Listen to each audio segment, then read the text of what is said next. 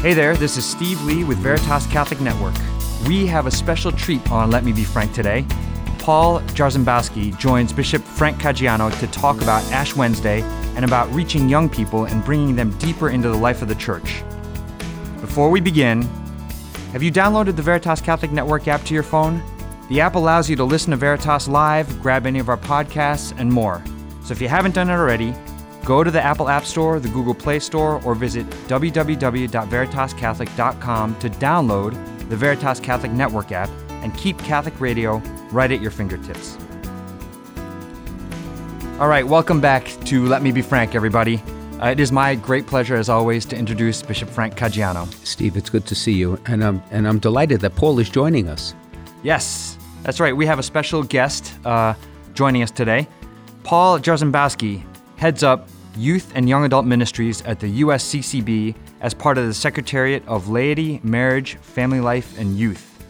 Paul is the National Coordinator for the United States Investment in World Youth Day, and he oversaw the preparation and implementation of the USCCB engagement with the Synod on Young People in Rome a couple years ago. He also serves on a number of boards of directors and leadership teams for various organizations and initiatives, including the National Federation for Catholic Youth Ministry, the National Catholic Network de Pastoral Juvenil Hispania, the National Advisory Team on Young Adult Ministry, the National Catholic Committee on Scouting, and many more. His impressive resume also includes work with over 300 dioceses, parishes, college campuses, religious communities, webinars, and ministry conferences around the world, and he's currently developing his first book called Hope from the Ashes, which should be published in 2022. And Excellency, I know you and Paul have worked together at the UCCB.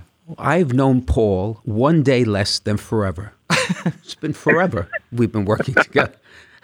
And I am delighted that you are here. So I and our listeners can learn from your experience, which is, as Steve said, it's just so extensive.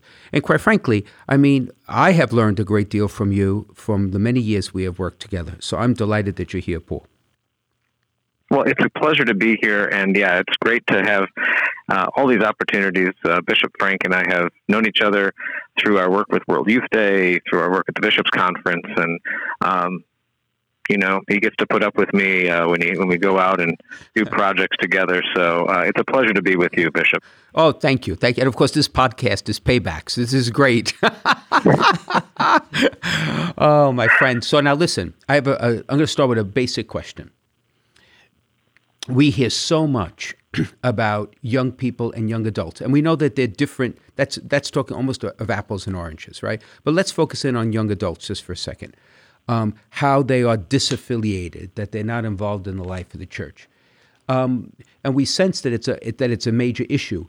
But talk to us about how big an issue that is, and what does it really mean when we say young adults are disaffiliated from the church? Why don't we start with that? It's a great question. I like to go on numbers. I mean, there's a lot of anecdotes we can all tell. We all know maybe a nephew, a son or daughter, a friend who may not be active, but sometimes just going by some of the raw numbers will be helpful. The extent of it is even amongst people who self-identify as Catholic in their young adult years, so in their 20s or 30s, only about 15% of them normally come on a Sunday. Now, of course, the numbers are much different now within this pandemic, but on average, about 15% of those who self-identify as Catholic will be coming on a given Sunday. So that's 85% of people who claim Catholicism as their faith, and would say to a researcher, "Yeah, I'm Catholic," and 85% of them would say, "But I don't go every week." So that I think right there summarizes an extent to that disaffiliation, which I think we all know anecdotally, but those numbers really speak to that. Right. So then these would be, for example, young people who may have gone to Catholic school or have gone to parishes of faith formation, have received perhaps their sacraments, but as they've grown older, Correct. Have just decided to be active in the church, in a sense, in a unique way. right? In the image of what they think should be or what they would want to do. So it's not like the traditional every Sunday, but some may come once a month, some come every other month, or may come in the holy days, or may come in like a day like Ash Wednesday. Is that a fair way of putting it? That's a great way of putting it. Yeah. Yeah. The monthly attendees is another fascinating phenomenon that they may say to someone, "I am religious about going. I go every month."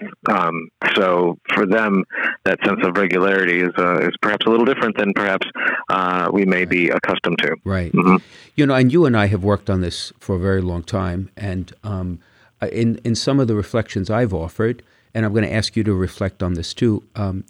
I've always kind of pointed to the fact that it isn't so much that young adults are not seeking a relationship with the Lord, but where they have difficulty is, despite the normal obstacles in having a relationship with the Lord, is that they don't necessarily see as much of a value in having an organized community be part of that search. Is that in a world where technology allows you to create your own communities, and the fact that we're an organized faith, we have organized parishes with people that are very, very different and that practice the faith at times very vibrantly and other times perhaps less so.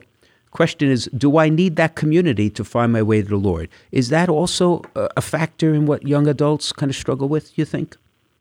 Yeah, I in a sense, I don't think that there is as much a faith problem as much as there is a belonging issue, a belonging concern. People don't feel like they belong to any particular community or institution. In the United States, prayer and engagement and belief in God is incredibly high relative to the amount of participation in religious services, in belonging to parishes or other religious groups. So relatively speaking, I would say that young people especially are very spiritual. And I know it kind of sounds a little trite to say spiritual but not religious, but there's some truth to it. There is a deep sense of they feel a connection to the Lord. They just don't feel that connection often through a community and a religious community. And it's not just affecting Catholics either. This is something that many other religious groups are experiencing as well. So this is something that evangelicals and mainline Protestants, Greek Orthodox, that many of them are experiencing in much the same way we are. Right. It weighs on my heart a tremendous amount. It always has, but even in recent months, even more so, because as we kind of plot a pastoral strategy to try to arise out of the pandemic with, please God, its grip lessons, then small faith communities, I think, are going to be an essential piece to the renewal of the church, where people may have fallen out of habit to come to Mass, even those who are not young adults. But young adults, to find a small community that supports them, I think is an important piece to any outreach, any pastoral outreach. Would you agree, or would you see it in a different way, Paul? I think they want somebody to know. I think the key word you said there was support. They want to know that they're supported, that somebody's got their back. And I think that may be what they don't feel in institutional communities, that you go to a parish and you sit in the back, and if they come that once a month, do they feel they really belong there? Do they feel that anyone is supporting them? They may not, but there might be, as we come out of this pandemic, if they can find places where there is support, I think that's going to be, an element of it. And small communities are certainly one way of doing that.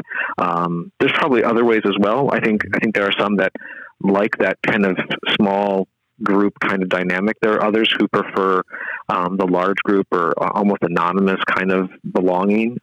There's people who, they're the type of people who would probably go to a stadium filled with baseball or football fans. That's not a small community, but they still feel a sense of belonging to a tribe of sorts that's almost anonymous.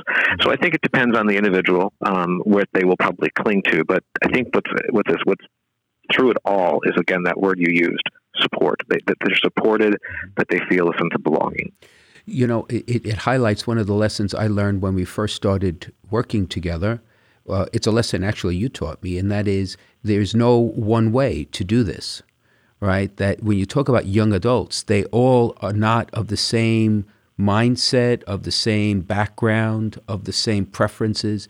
So we have to look at it in almost like a prism, right? That certain things will work with certain groups.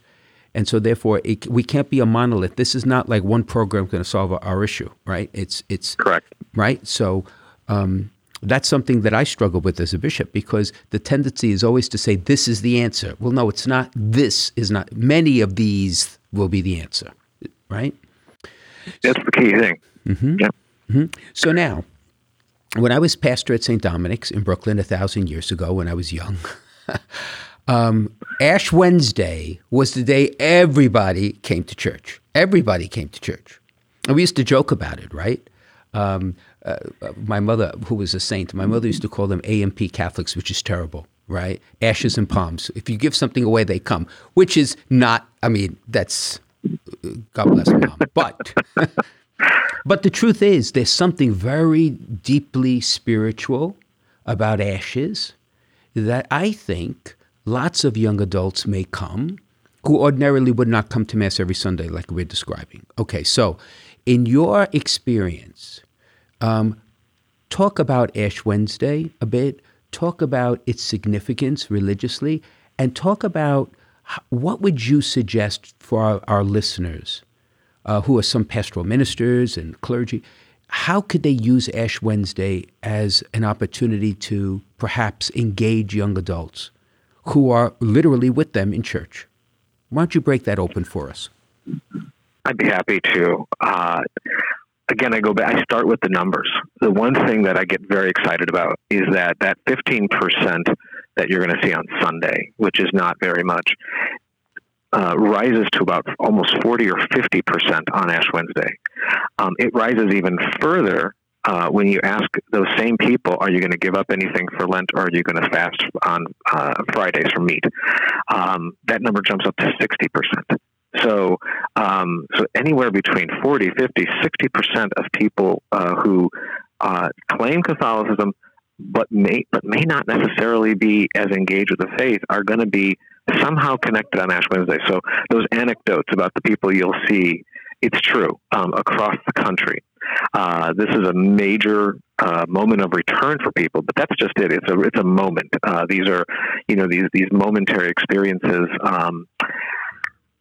I think for many young people, and actually people really of any age, what Ash Wednesday, I think one of the best ways to think about it is like those I voted stickers that you see on election day.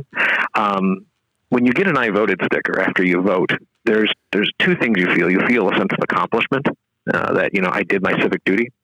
And then you feel like you belong to there's a sense of you're in the group, you're in the club, you're one of the voting Americans, and you feel kind of a sense of belonging to that civic Americana type of feeling when you vote. And then the third aspect of it is when you put that I voted sticker and you walk around on election day, it's a great reminder to everybody else, like, oh yeah, before I leave work, I totally got to do that. I got to remember, or during my lunch break, I got to remember to do that. Or if you're at school, or if you're wherever you're at, that I voted sticker has a great marketing value to it as well. I think ashes somewhat fall in the same category.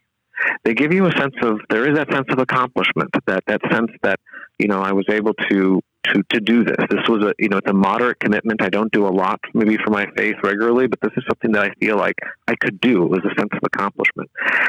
There's also a feeling of belonging. I finally feel like I belong to some group, the Ash group, whether that's fellow Christians, fellow Catholics. The nice thing, interesting thing about it is that Ash Wednesday is not even a Catholic thing. It's actually it's many mainline denominations of Christianity. So there's a certain sense of belonging to that larger sense of, and we would say as people of faith, that sign of literally of the cross, that's a sign that you belong to Christ, whose cross you wear on your forehead, or whatever shape it might be. And then it does somewhat draw people in when people see other people's ashes, or in the social media world, when we see the posts online of somebody showing off their ash or, posting about that they're going to get ashes or they have received ashes. It's a great sense of reminder and, I should do that.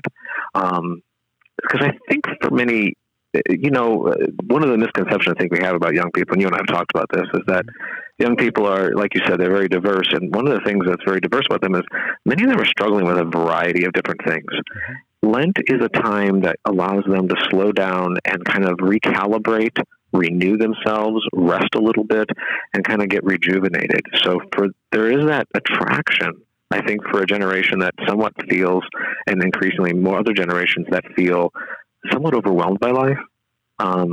And so I think that's part of the story of that. It's backed up by the numbers because there are people who will come who normally wouldn't. And I think a lot of it is really related to there's something special about that time of year. Maybe it's because, especially in northern climates, it's colder, so there's more introspection. It might be the New Year's resolution, like, let's try it again, maybe this time in February or March, and let's do it better. So there's a variety of reasons why. So that kind of gives you just a little thought about that time for many of the young people and many people in general. Those are great insights, Paul. I remember when I was a pastor, we had a few days before Ash Wednesday, I had a little staff meeting. And we got into this huge discussion about whether or not we would impart ashes to infants. And I felt very strongly that the answer to that is yes. And the reason is because it is such a primordial experience. Yeah. Right? Who are we, where are we going, and how are we getting there are the three questions that animate every human heart. And wherever we're going ultimately is going to go through the mystery of death.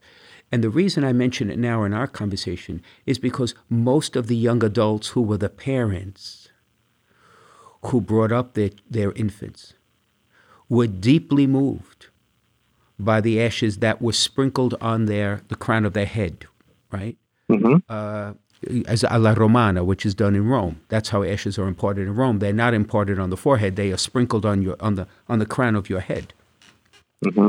And because it got them to think how much they love this child, how much this child is bone of their bone, flesh of their flesh, how they lay down their life to make sure this child, and yet there's a mystery beyond their ability to control for this child, but the Lord can. The Lord claims this child. And these are young adults because, again, one of the subgroups are the young married couples in our church who are trying to be parents in this world that makes it ever more difficult to do that. So, yeah, it makes perfect sense to me what you had said before. It's a reset button. And what animates my reflection and my prayer in Lent is that Lent invites us to get rid of the superficial. You get right to the heart of the matter, right? So yeah, it's very basic. Yeah, it's very basic. And I think, to your point, and perhaps you would disagree with this, so let me just say it, and then, please, correct me. But not only is life overwhelming, but there's a lot of superficiality because there's so much of it. There's so much information. There's so much data. There's so much stimuli. There's so much of everything that you can't tell the trees from the forest a lot of times. You're struggling just to keep up. So it kind of like says, set all that aside and let's get to the base of things. There's something really attractive to that, I think. Would you agree? I think that there's a desire in Lent. One of the things we do in Lent is we get down to our basics too. I mean, I love the fact that many of our churches literally are stripped bare. We don't have much ornamentation in Lent, and there's a great symbolicness to that, to the fact that there's no extra frills here, and that kind of represents this return to the simplicity. And then even in Lent, we seem to draw our attention closer to Jesus, to the story of Jesus of Nazareth, his experience in the desert, his experience with the disciples, his experience crying before the tomb of Lazarus, very human moments of Jesus that we read during Lent. We follow the life of Christ. We get down to the basics of our faith, which is Jesus Christ. And I think that there's an attractability to that kind of, again, we strip away not saying that all the other parts of our church are bad or anything, but just that sometimes bringing it down to what is the core principle. Our core principle is following this person of Jesus who also suffered, who also struggled. And I think that there's that basic, and ashes themselves are they're very basic thing. They're the dirt, that we walk on. It's very primal. I mean, we've been doing these rituals since before the Christianity. I mean, this is something that they did in Egypt and in Jerusalem, and I guess in the Iliad, I think if you read it, Achilles pours ash on his forehead when he's mourning the death of his friend who died in the Trojan War. So this is it goes back so far because of that notion of getting back to these kind of the basic elemental things. Right. And of course, the origin of the ashes we use is quite powerful, right? They are the burnt remains of palms that were blessed the year before. And I often remind young people in particular that it was the privilege of Caesar and his delegate to be received by having palms and branches laid in the street so that the soles of their feet did not touch the ground. It was a sign of royal privilege. It was the sign of earthly authority. And Jesus was accorded that coming into Jerusalem because they had the mistaken idea this was the new king to liberate, and then they realized that the kingship he offered was nothing of the sort. So we burn those palms to remind people what it is. What is the gateway to real glory? And I think when you put that starkly in front of young people, particularly young adults, who are entering into the world and they realize its shortcomings, something in their heart says, this can't be all. The promises we are being given can't be my ultimate happiness. And I think to your point, it's so primordial. Ashes says it without saying it. It just is there, right? It's a tremendous gift. Now, of course, we're going to go on break in just a few minutes. When we come back, I want you to talk to us about COVID-19 and ashes, because this Ash Wednesday is going to be different from Ash Wednesdays in the past. And how do we manage that, and how do we perhaps even use it as an opportunity to engage young adults in a new way? So while we have our break, why don't you give that some thought, and then when we come back, we could start with that. How's that sound, Paul? Sounds fantastic. Great. Yeah. So you're listening to Let Me Be Frank on the Veritas Catholic Network. Bishop Caggiano has a special guest, Paul Jarzembowski, with the Youth and Young Adult Ministries at the USCCB. We will be right back. Catholic radio works, and now we have it here in Connecticut and New York. It's been seen around the country that there's no better tool for evangelization. Where there's Catholic radio, the folks who listen deepen their faith. Families are strengthened, parishes and communities flourish. So, let people know you're listening to Veritas. Tell your friends to tune in, and let's make an impact here for Jesus and His Church. This is Steve Lee for Veritas Catholic Network. All right, welcome back to Let Me Be Frank with Bishop Frank Caggiano. On today's show, we've got a special guest, Paul Jarzembowski, with Youth and Young Adult Ministries at the USCCB. He's here speaking with the bishop about young people, and we're about to talk about Ash Wednesday. Yes, and the real question is how this year with COVID-19, with the coronavirus pandemic, is how it is going to slightly change the practice of what we normally do. So Paul, allow me just to contextualize it. Here in the Diocese of Bridgeport, we met to discuss how we can impart ashes to people. And of course, if you were to impart ashes literally on a person's forehead and follow on with the next person's forehead, like we normally would do, all right, there is a risk of cross-transmission, right, of the virus. So we can't do that. So we are going to use an intermediary to impart ashes. And just like I do when I confirm, I use a cotton ball that's sterile for individual use. Most of the pastors of the diocese are going to be using either a cotton ball or a Q-tip to be placed into ashes and ash a person's so that there's no cross-contamination. So I think the symbolism is still very powerfully there, but there's that safety piece to make sure that people remain safe, right? Because we want them to come. So talk about young adults, COVID-19, and Ash Wednesday. How does that change the equation, Paul, in any way? What do you think? Well, one thing is that ashes have been with us since before Jesus.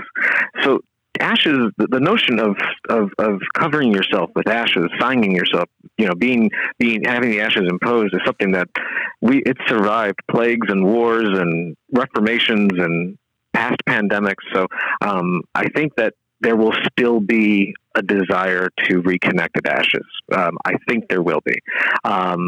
So I think that we will still see a number of people come. Now, of course, because of this reality we're living in this unprecedented time of being away from our communities for so long, they'll probably alter it a little.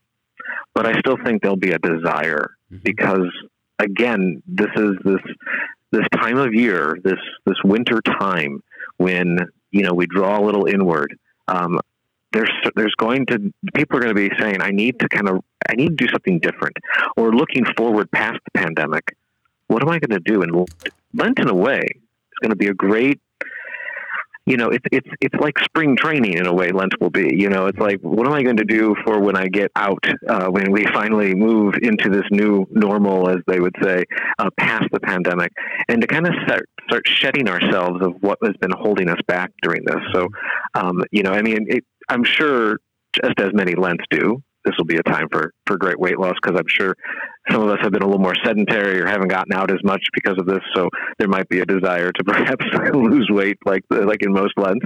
But I think there might be a looking forward. This will be, I think, a Lent that looks with an eye towards that. But I think people will come. So that's one thing. Yeah. I would agree. And I also think it's going to alter a bit of our liturgical practice, because if we were to only give out ashes during either the celebration of the Word or the celebration of Mass, we would severely limit the amount of people who can receive ashes, since our capacities are so restricted. So, so many of our churches will allow the imparting of ash simply as a ritual act outside of any celebration, and give the celebration to the person to be able to take home, or maybe with their family, pray it, so that we can give it, so people can experience that moment of encounter, right? Which it really is a moment of encounter. One of the things I think I would like to pick your brain about is, how do we invite young adults in particular, or young people too, for that matter, to connect the needs that have been generated by the pandemic, and ask them to address those needs as their Lenten penance. So in other words, the homeless, the hungry, those who are isolated, those who need to be shopped for food, or as young adults to be able to volunteer in these shelters where people in growing numbers are going. Would you recommend that we give that sort of guidance to say to our young adults who are able-bodied? They're not, many of them are not in the category of being, medically challenged, so that they cannot go out into the world with precaution. Can we say to them, Lent, yeah, we could lose weight. We all could do that. I certainly could do that. But the point is, there's real need in charity. Would you sacrifice your time to, peel away some of the effects of this terrible pandemic? What do you think about something like that? I think it's fantastic. One of the things that we see is that because the numbers are so high for people who like to fast and give up things or do good, positive things for Lent, like that's something that many young people get behind. In fact, we even see it's interesting in the statistical look at it. That actually, young people actually end up sometimes giving up things at a higher rate than those who are older than them. Like, young people love the challenge almost of being able to do something to better the world, to make a difference, and Lent gives them tools. I think this would be a great, if on Ash Wednesday, perhaps one suggestion is that whether it's at a service, whether it's at a mass, whether it's in the parking lot, however the ashes are being distributed in a community.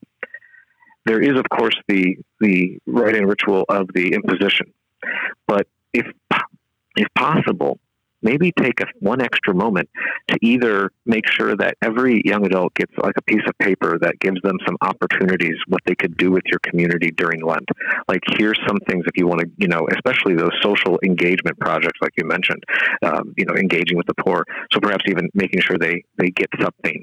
So not only do they get the ashes, but maybe they get a piece of paper that says to them, or, maybe if you do have a way with like parish, like if you're registering for your seat at your church, you might get their email or their name in your parish database as they're registering for a mass. Make sure you follow up with them during Lent and say, with an email or a message of some sort, and say, during Lent, if you'd like to help, if you'd like to do this, here are some opportunities to challenge yourself. I think that we can't let that opportunity pass by, because many young people will be giving us a moment on Ash Wednesday, even if they don't come that often and they do drive by or come by or register for a mass or a service on Ash Wednesday. They're giving us a moment. So can we take that moment and stretch it just a little bit more and say, we'd like to invite you. Again, not with obviously whether it's this year or any year, I think it's important that we never make the young adult or the person, the visitor, the newcomer, ever feel like, no sense reminding them of something they know already. I don't go that often, so no need to kind of keep harping it a little bit. But certainly greet them with a sense of welcome and say, it's great to see you. I'd like to give you an opportunity to help us out with your gifts. And I think the things that you mentioned there during this pandemic, how can we aid others in the community? And young adults are ready to do that. They're up for the challenge. And it's the limited commitment of Lent, the 40-day challenge, in a way, fits very in with the rest of popular culture in some respects. You have 60 days to this, or 3 weeks to this, or 5 weeks to that. You've got a couple of these multi-day or multi-week challenges that are popular in culture, no matter what. Meatless Mondays is not even a religious thing. It's a pop culture thing that has really taken off for people to be aware of their eating habits on Mondays, and to go vegan, or to be vegetarian on Mondays, meatless Mondays. So the fact that they would do this kind of challenge for Lent and put it to good work, not just losing weight, but to do something. I think young people especially will be ready for that, and I think that's an opportunity we can give them. Absolutely. One of the things that I am imagining with the pastors of the diocese here is what I call an ambassador ministry. 2 Corinthians 5, Paul speaks of us as ambassadors of Christ. Mm-hmm. And that really is invitational ministry, that when our restrictions begin to lessen, who is going to go out and perhaps go to the diner and meet a few people and talk about engagement with the church, or pick up a phone and say, we miss you, you're not around, is there anything we could do for you? I have always believed that young adults have the passion and the energy to do that, and if we invite them and walk with them, they will invite others to do the same journey. And so what I'm really saying is, I think engaging young adults personally, right, and in a very sustained accompaniment. Remember, we were in the Synod of Youth together. Paul and I were at the Synod of Youth together in Rome. Then they will, in time, do it for others. And that's the recipe for the renewal of the church in the end. What are your thoughts about something like that, Paul? Well, I think it's wonderful that on Ash Wednesday, the reading you just mentioned is the second reading every year. Mm-hmm. Paul calls us to put on it, to be ambassadors for Christ. I think the other thing that I would nuance it a little bit, or add a component to what you're recommending. Please. I think it's important also, as we are ambassadors, that we're not just ambassadoring just to get them to come to church. I think that's certainly something we do want to see them come back to church, but part of it is just to simply find out what's going on in their lives. Mm-hmm. Because if they see that you're coming and then being an ambassador, it's very similar to like a Jehovah's Witness standing at your door and saying, why aren't you, aren't you saved? So I think it's more than, I think the first thing to do is just to sit there and say, tell me your story. What's going on in your life? Where, what is it? And in the course of learning their story, we will start to learn what holds them back from a community, of feeling like they belong somewhere. Because again, like we started, the many young adults' reasons for not coming to church is not often for religious reasons. It's simply that they never felt a sense of belonging. They never felt like anyone cared about their lives. So I think one of the best things we can do as ambassadors is just simply to hear their story. What is it they're struggling with? And ask them, what do you do to help with that? Like, where do you go? Whatever their issue, if it's a health issue, if it's a work issue, if it's an emotional, a mental health issue, what is that? What are the things that they're wrestling with in life right now? And I think Lent is a great opportunity, because Lent can be, for the next 40 days after Ash Wednesday, they're going to have Lent gives us a chance to kind of renew and to kind of reshape and rethink about what's holding us back and what's giving us a hard time, and laying those cares on the Lord. Lent is a great time to do that. So I think that would be the other aspect, is just learning their story. And again, not just their faith story, their life story. And then as a person of faith, through that relationship, through that accompaniment, then find opportunities to invite them to, first of all, to connect with you. They belong now, like they would feel a sense of belonging from you as an ambassador. And then you can slowly introduce them to other people where they can also feel a sense of belonging, that someone cares about them. That makes a lot of sense. That's a great point. So let me ask you, your new book, Hope from the Ashes, is it about what we're talking about today? Is it born out of the Ash Wednesday experience? It is. So Ash Wednesday for me. Oh, well, let me tell you, the Ash Wednesday for me is, and bless me, Father, for this is going to sound a little weird, but Ash Wednesday is one of the happiest days of my year. I am so excited on Ash Wednesday. It's the most odd day to feel excited, because it's often a day where we draw inward and we're we think in those withdrawn type of emotions. But for me, I get so excited because all of these people who we don't normally see have given us a moment of their time. So my book is really just, first of all, to help people become aware of who's there, who are the people that are coming, why are they there. I think sometimes we don't even pay attention to the phenomenon. I mean, we know that there's a lot of people there, but do we really stop and think about what their story is? So the book is going to help us kind of look through some practical suggestions as to what you can do before Lent, during Lent, or during Ash Wednesday and Lent, and then what can we do beyond that? What can we do to keep that Lenten spirit going? I know it sounds weird to keep Lenten spirit going beyond Lent, because we often think, we shed Lent and we move to Easter, but there's something really special that the church does well in Lent that I would like to keep us going on throughout the rest of the year. So my book will kind of give some practical suggestions to parishes, to Catholic leaders, as to what they can do. Because everyone can do it, whether they're a parent, whether they are a fellow young adult, whether they are working for the church, they're on their parish council, or maybe they just go to church. They're one of the 15% perhaps, or the 20% who go on a regular basis, and they always have been.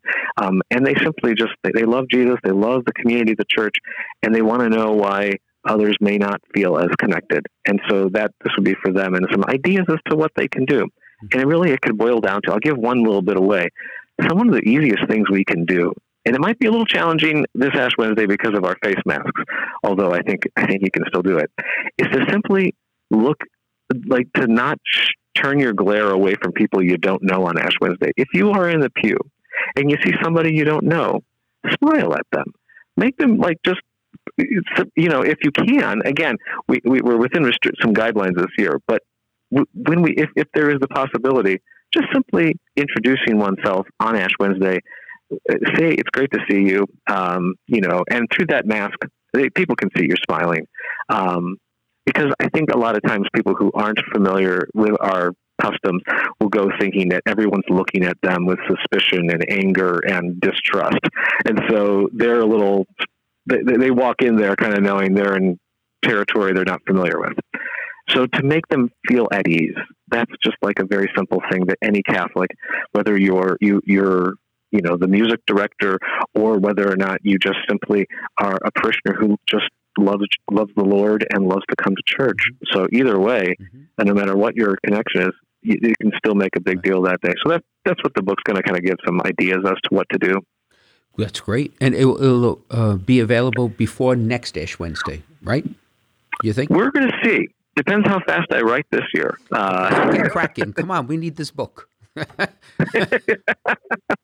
In the meantime, I can be with you here to talk about it. But yeah, next year hopefully it'll be out. So may I just draw a personal vignette from what you just said? Being a diocesan bishop, I have had the great privilege of being invited into many people's homes before the pandemic. And, I being somewhat of an introvert, which is hard to believe, for many people find it hard to believe, but I am by personality an introvert. So to be invited into someone's home, I always go with apprehension because, I'm not exactly sure what reception I'm going to get. I'm not exactly sure what they presume in their head I'm going to be asking. I'm not even sure what the setup is. And it's the hospitality. It's just what you say. It's the little things that immediately can put you at ease, put me at ease, when it's a genuine welcome, regardless of what comes after. So if a person's been away from church, it's the same dynamic, isn't it? Yep. Exactly. Yeah, they're afraid. Right. They're just as afraid of us as we are. I guess there is oftentimes we're suspicious, or maybe we even get a little upset because they took our favorite parking spot or pew. But if we can put them at ease, man, that will go a long way because they're already feeling a little weird. Absolutely. All right. So now, before we end our conversation, which has been tremendous, right? I just want you to ask one question for the sake of our listeners who have all the terminology, but don't quite understand what it means, and I am among those sometimes because I get confused. But we talk about Gen X, Gen Z, millennials. Well, could you just give us like the 1-minute schema? What are all those categories referred to? Sure. There's like 15, 20-year blocks of time that we've divided people into. They're a little artificial, but basically, if you hear Gen X or baby boomers, those are your over 40 group. So baby boomers and Gen X are over 40. Millennials are in their 20s and 30s. And then the Gen Z are people who are, in their lower 20s, in college, even in high school. So, and then below them, the children of today are called the alphas.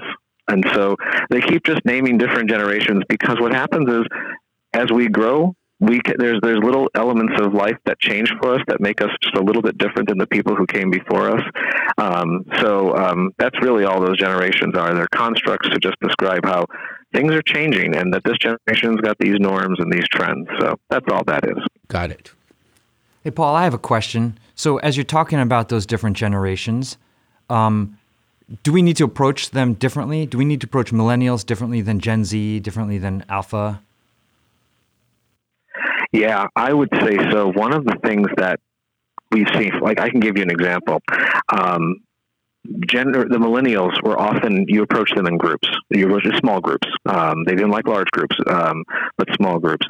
The Gen Z, the ones in college and even younger, are much more individualized. And so approaching them one by one is a lot more. Now, it does mean a lot more work because we have to do a lot more very specific outreach that you may not have had done with millennials, and even before that with boomers or Gen Xers. So that is something that is different in the way you would approach, for instance, a college student or a high school student is very one-on-one oftentimes. Now, again, there's always exceptions to every rule, so I just want to put that caveat on there. But by and large, the Gen Zers are that personalized, individualized accompaniment is much more of a thing, whereas perhaps in an older group, you may be able to greet them in a group of 3 or 4. and maybe even older, you could do a whole, you could make it, like, for instance, if you make a pulpit announcement to all of these people, baby boomers, they get that. They're like, yep, oh, they just said all people who are married. Okay, that means me.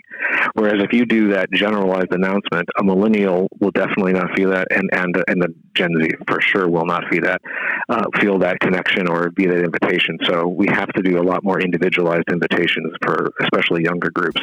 Whether that will change over time, we don't know, but that is one thing we've noticed.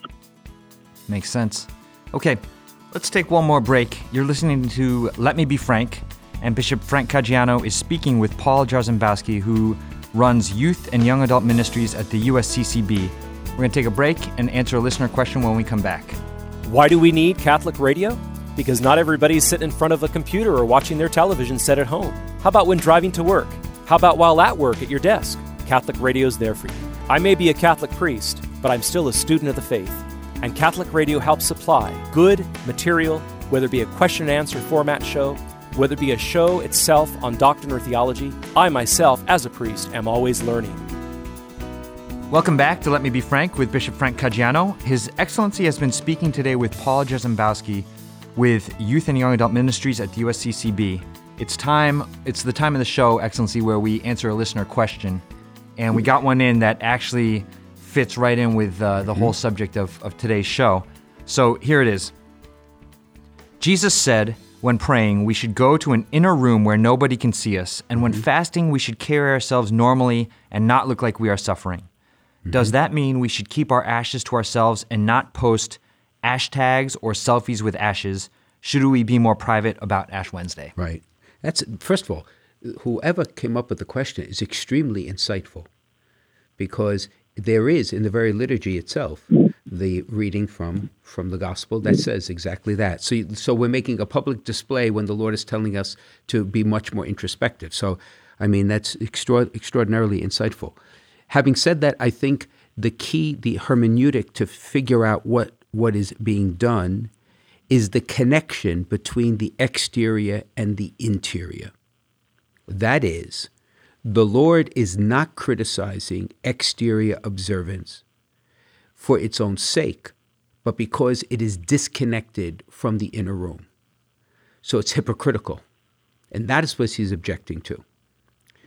But in fact, if we receive ashes, just like Paul has said so beautifully in this podcast, as a moment of this primordial invitation to go deep within ourselves, to discover the truth of who we are before the Lord, who then saves us. If we have done that, then the exterior display of ashes is not hypocritical. It's a statement of who I am. It's no different than when I look into your face, Steve, right here today. I am seeing Steve, right? The ashes on your forehead is seeing Steve, if Steve is truly in touch with what they mean. And I will know right away if you do or don't, right? That's the great mystery of an integrity of life. So the answer to the question is dependent on the person who is actually the motivation of the person. And if you're prancing around kind of like, isn't this fun? And with no moment of introspection or going, then of course I would think, yeah, you have to avoid that at all costs. But if you have done what the Lord asks, don't be afraid to show it, because quite frankly, if you go into the inner room, develop this relationship with the Lord, you will act a certain way that you're not going to hide. The ashes are no different. Does that make sense? Yeah, makes total sense. Yep, exactly. Right. I might also, specifically to the second part of that question regarding the social media engagement, and again, one has to just be very discerning how one engages on social media with that. If it's meant to again show off that you've done something and you're somehow holier than anyone else because you got it, then yeah, that's certainly something we want to avoid. But if you're doing it because there's a sense of wanting to be part of again, that notion of belonging, the notion of feeling like you now have a family that you'd like to share that family. I mean, when it's the same thing like when you gather with your family at Christmas or at the holidays or any other time of year, you sometimes post that online because you're just so overjoyed to be part of that family. And you'd like to share that. If that's the motivation to be, that you belong something, that can have great impact, and especially impact on people who, it's a reminder to someone maybe who's scrolling through their social media feed and going, oh yeah, it's Ash Wednesday. And that might motivate them. That might encourage them to grow themselves. So in a way, there's a sense of evangelization that takes place. Again, doing it to kind of remind, to help others know where you feel a sense of belonging. Maybe that's just the way you might hashtag quote unquote this year would be, inviting people to say, this is where I feel like I belong. I feel special. I feel loved in this community. And I hope you find it too. So, that might be a way you could post on social media about it without making it feel like you're showing off. That's a great point. May I just have one public service announcement? Okay. When we talk about social media and posting, all of our listeners, please do not post a picture of your vaccine card, because there's great celebration. Many people feel a great jubilation that they were vaccinated, and they put it online. But there is enough information on that card for your identity to be stolen with your birth date and your name, your full name. So I think people should be very prudent not to do that, because they will open themselves up to possibly tremendous harm. Again, it's all about discerning. Yes. Right? Discerning. Very good. Very good. If you have questions for Bishop Frank, you can send them in to questions@veritascatholic.com. Bishop Frank Caggiano is on Facebook, Instagram, and Twitter. So is Veritas Catholic Network. Paul, it was so great having you on with us today. Where can people go to find out more about the USCCB Office of Youth and Young Adult Ministry? Well, they can go to usccb.org, and then they can just, in the search there, just look for youth, look for young adults, look for World Youth Day. So all they do is go to usccb.org and search for that. And then on social media, the USCCB's Facebook and Twitter and Instagram is also great ways to connect and find out a lot of great things about what we're doing. Great. It was great to be with you, Paul. It's always wonderful to be with you, Bishop Frank. I thank you for all that you do to engage these audiences as well. So thank you. You're more than welcome. Excellency, would you please give us your blessing? Absolutely. In the name of the Father, of the Son, and of the Holy Spirit, amen. Heavenly Father, you invite us into the mystery of the ashes of our sinfulness, the ashes of our mortal life, as a hopeful reminder of the offer of salvation that comes in the death and resurrection of your Son. May this Lent be a time of renewal, rest, prayer, and peace to our hearts as we seek to do your holy will. And may the blessing of Almighty God, the Father, Son, and Holy Spirit come upon you and remain with you forever. Amen. Amen. Amen. We'll be back on Ash Wednesday next week. Great. Okay. All the best to you, Paul. God bless. Thank you.